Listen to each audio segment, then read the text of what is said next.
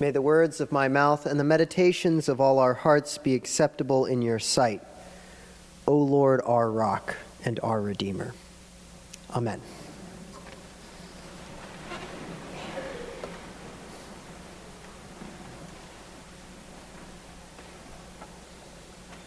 What is your calling? Well, if you're anything like me, just hearing that question begins to give you heart palpitations. I'm not sure if this is just specific to my generation, but I can't think of any question that I've devoted more of my time and energy to trying to answer. And it can be sort of anxiety-inducing. I mean, it's kind of a dramatic question that demands a dramatic response. After all, no one really wants to reply to that question with something that is mundane or shallow. My calling is to wash dishes. My calling is to make straight C's. No, instead we want something more grandiose. My calling is to be a missionary. My calling is to be a doctor and save people's lives. My calling is to change the world. Or maybe if you're older, you might feel a bit depressed when you hear that question. Maybe you think you missed your calling, or you never figured out what your calling was supposed to be.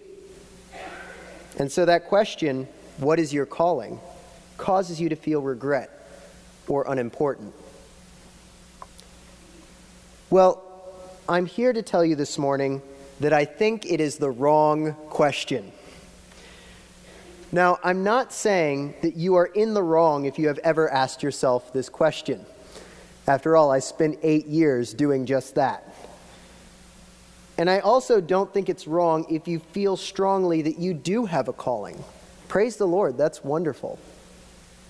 But I think the question itself can be unhelpful and misleading. And there are 3 reasons I've come to believe this. First, the question presumes that you will only have one calling, and that you have to figure out what that one calling is. But I think we all recognize, don't we, that one person might have many different callings on their life. I am called to be a pastor. I'm also called to be a husband, and a dad, and a teacher, and an evangelist, and the list goes on.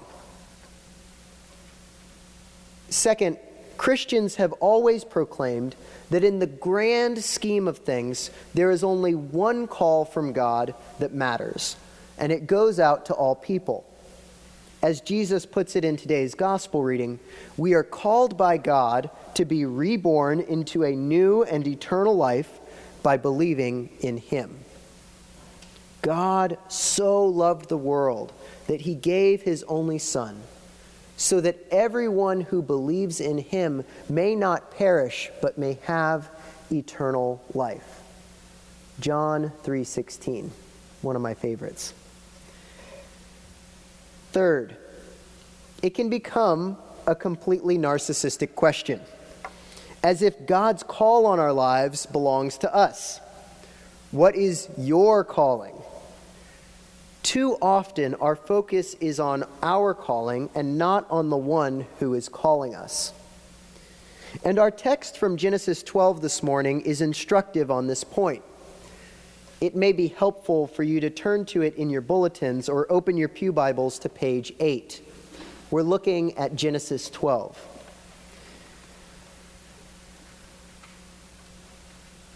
I think far too often people treat our text from Genesis 12 as if it's primarily about Abram. You'll notice that even our pew Bibles title this passage as The Call of Abram. But that's ridiculous. This isn't the call of Abram. This is the call of God. God's promise has nothing to do with Abram and everything to do with God. Look at what the text says. I will show you. I will make of you. I will bless you. I. It's all about God and what he is going to do through and for Abram. And to drive home the point even further, God doesn't say that Abram is going to bless all the nations of the earth. What it literally says in Hebrew is that in you all the families of the earth shall bless themselves.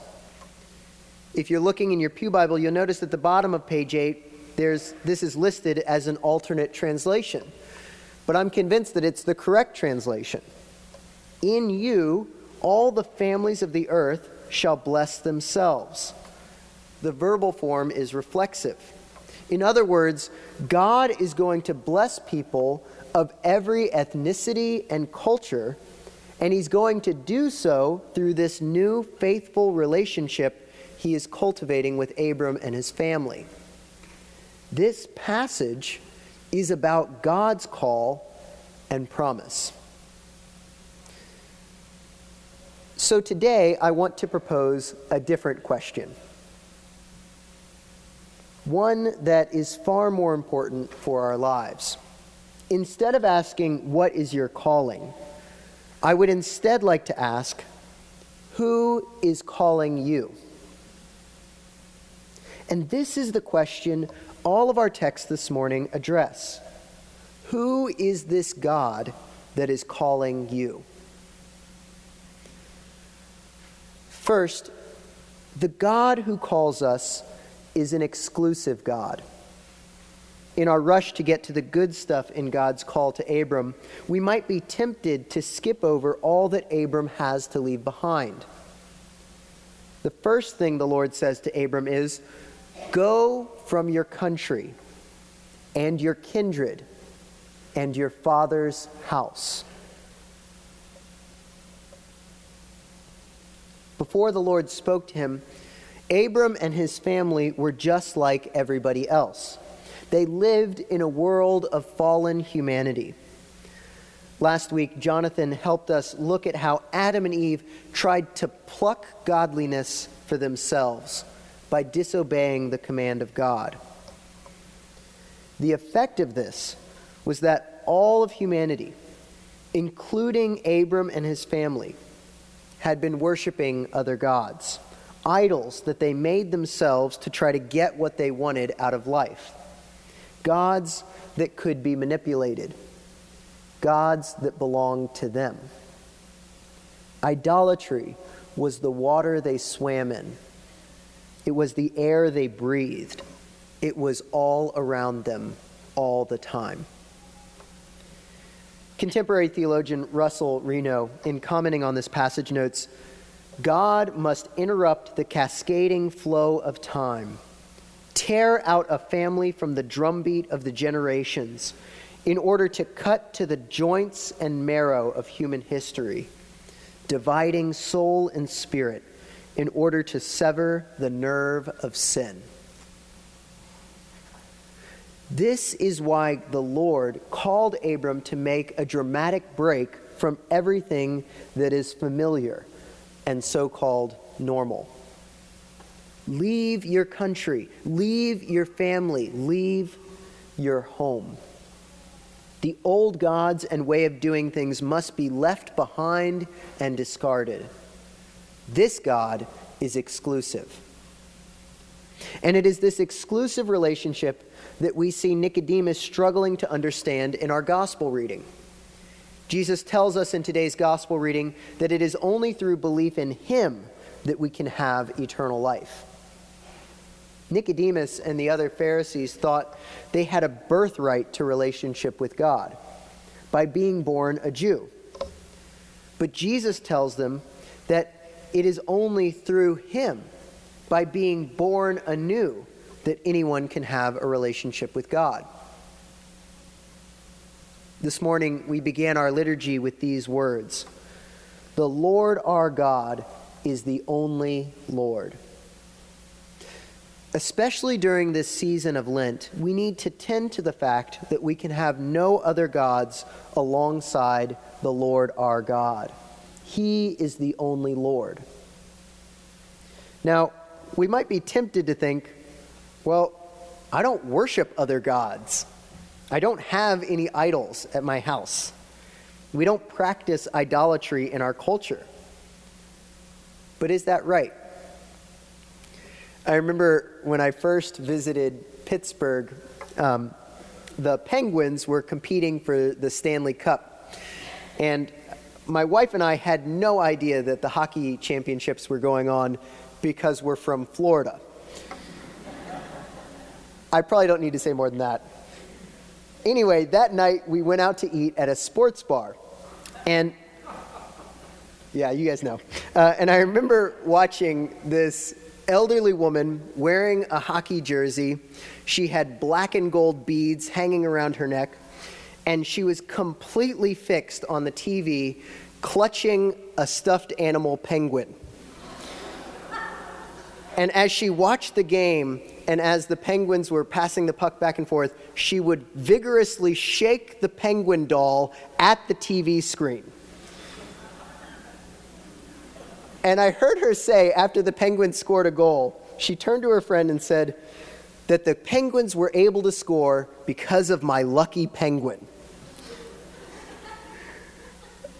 Now, perhaps our idols aren't as silly or obvious as that. But I don't think our culture is short on idols or false gods. Many of us chase the gods of public approval. How often do you check your Facebook to see if someone has commented or liked your incredibly witty post? How many of your decisions are based on whether or not others will give their approval? Or perhaps you worship that favorite god of Jesus' day, Mammon, the god of money. How often do you make your life decisions solely on the basis of finances? How often do you lose sleep over the state of your finances? After all, April 15th is right around the corner. And then for many of us, there is the idol that stares us right in the face, day in and day out. Ourselves. How many of us look only to ourselves for guidance and direction? I know I'm guilty of that. Many of us may not consult something as silly as a statue or a magic 8-ball for guidance and direction. But how many of us consult with some of these other idols for guidance and direction? The reason God wants an exclusive relationship with us is to set us free from all these other so-called gods. These other gods are cruel masters, and they don't offer us a new and abundant life. The God who is calling us desires an exclusive relationship with us, but not to us.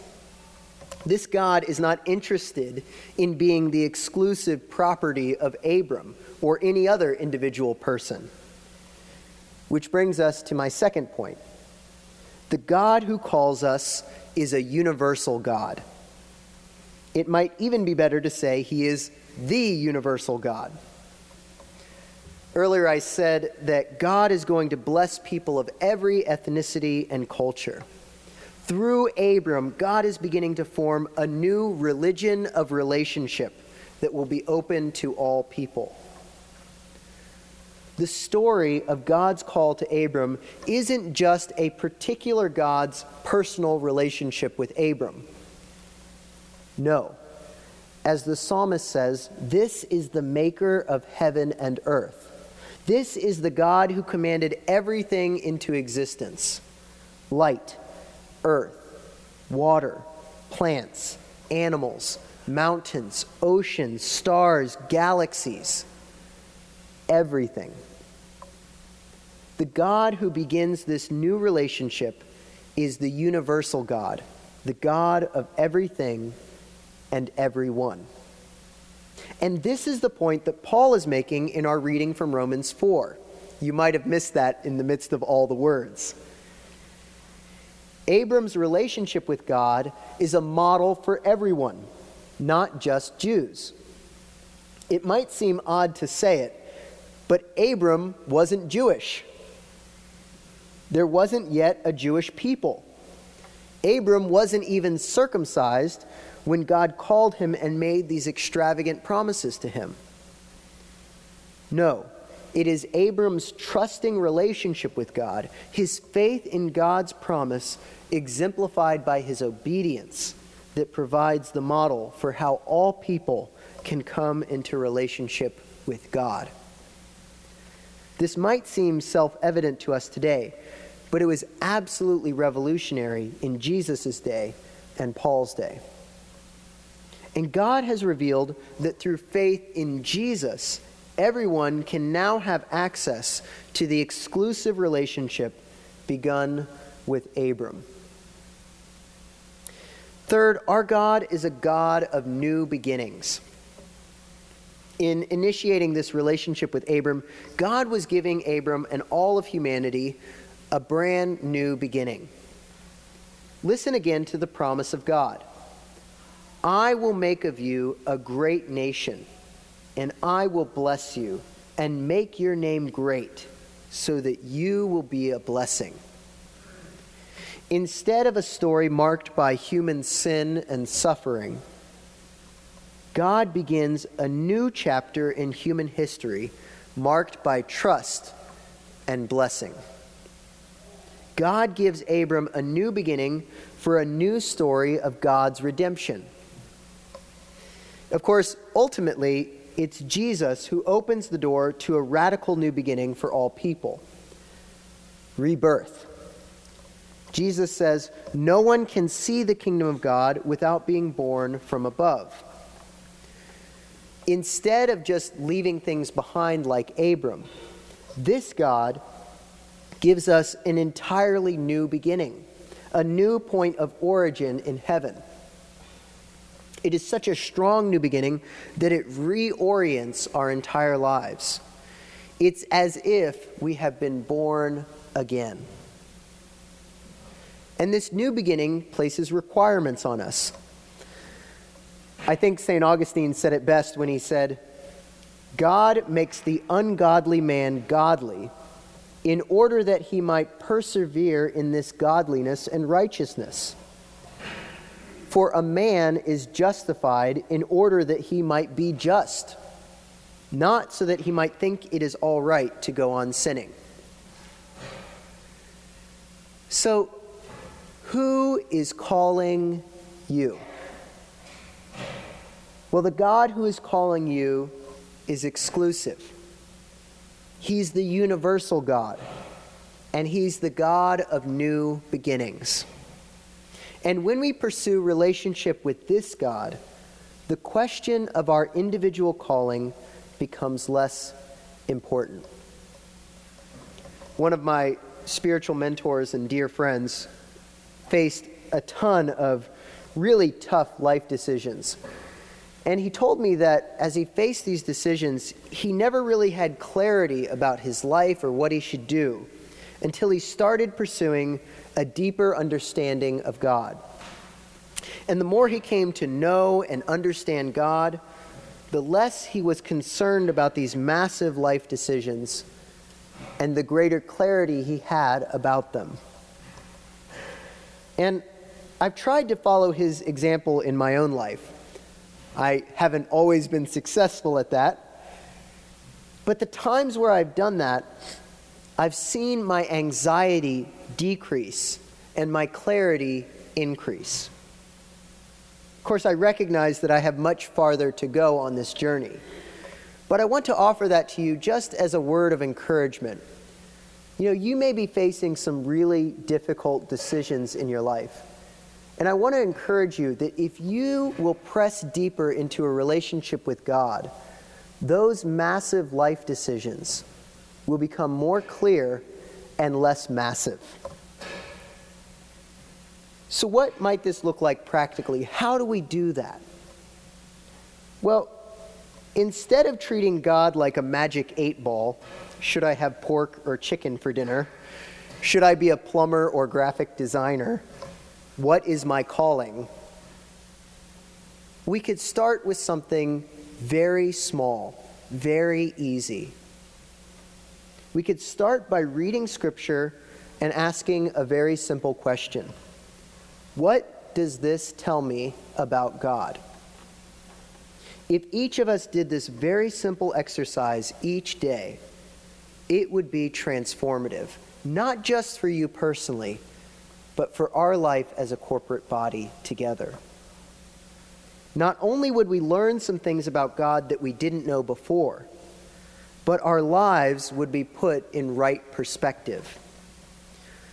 So as we press into this Lenten season, many voices are going to be calling out to us. The voices of our old idols and the idols of our culture. Like Abram, Lent is about leaving behind all of these so-called gods so that we can step into a deeper relationship with the one God.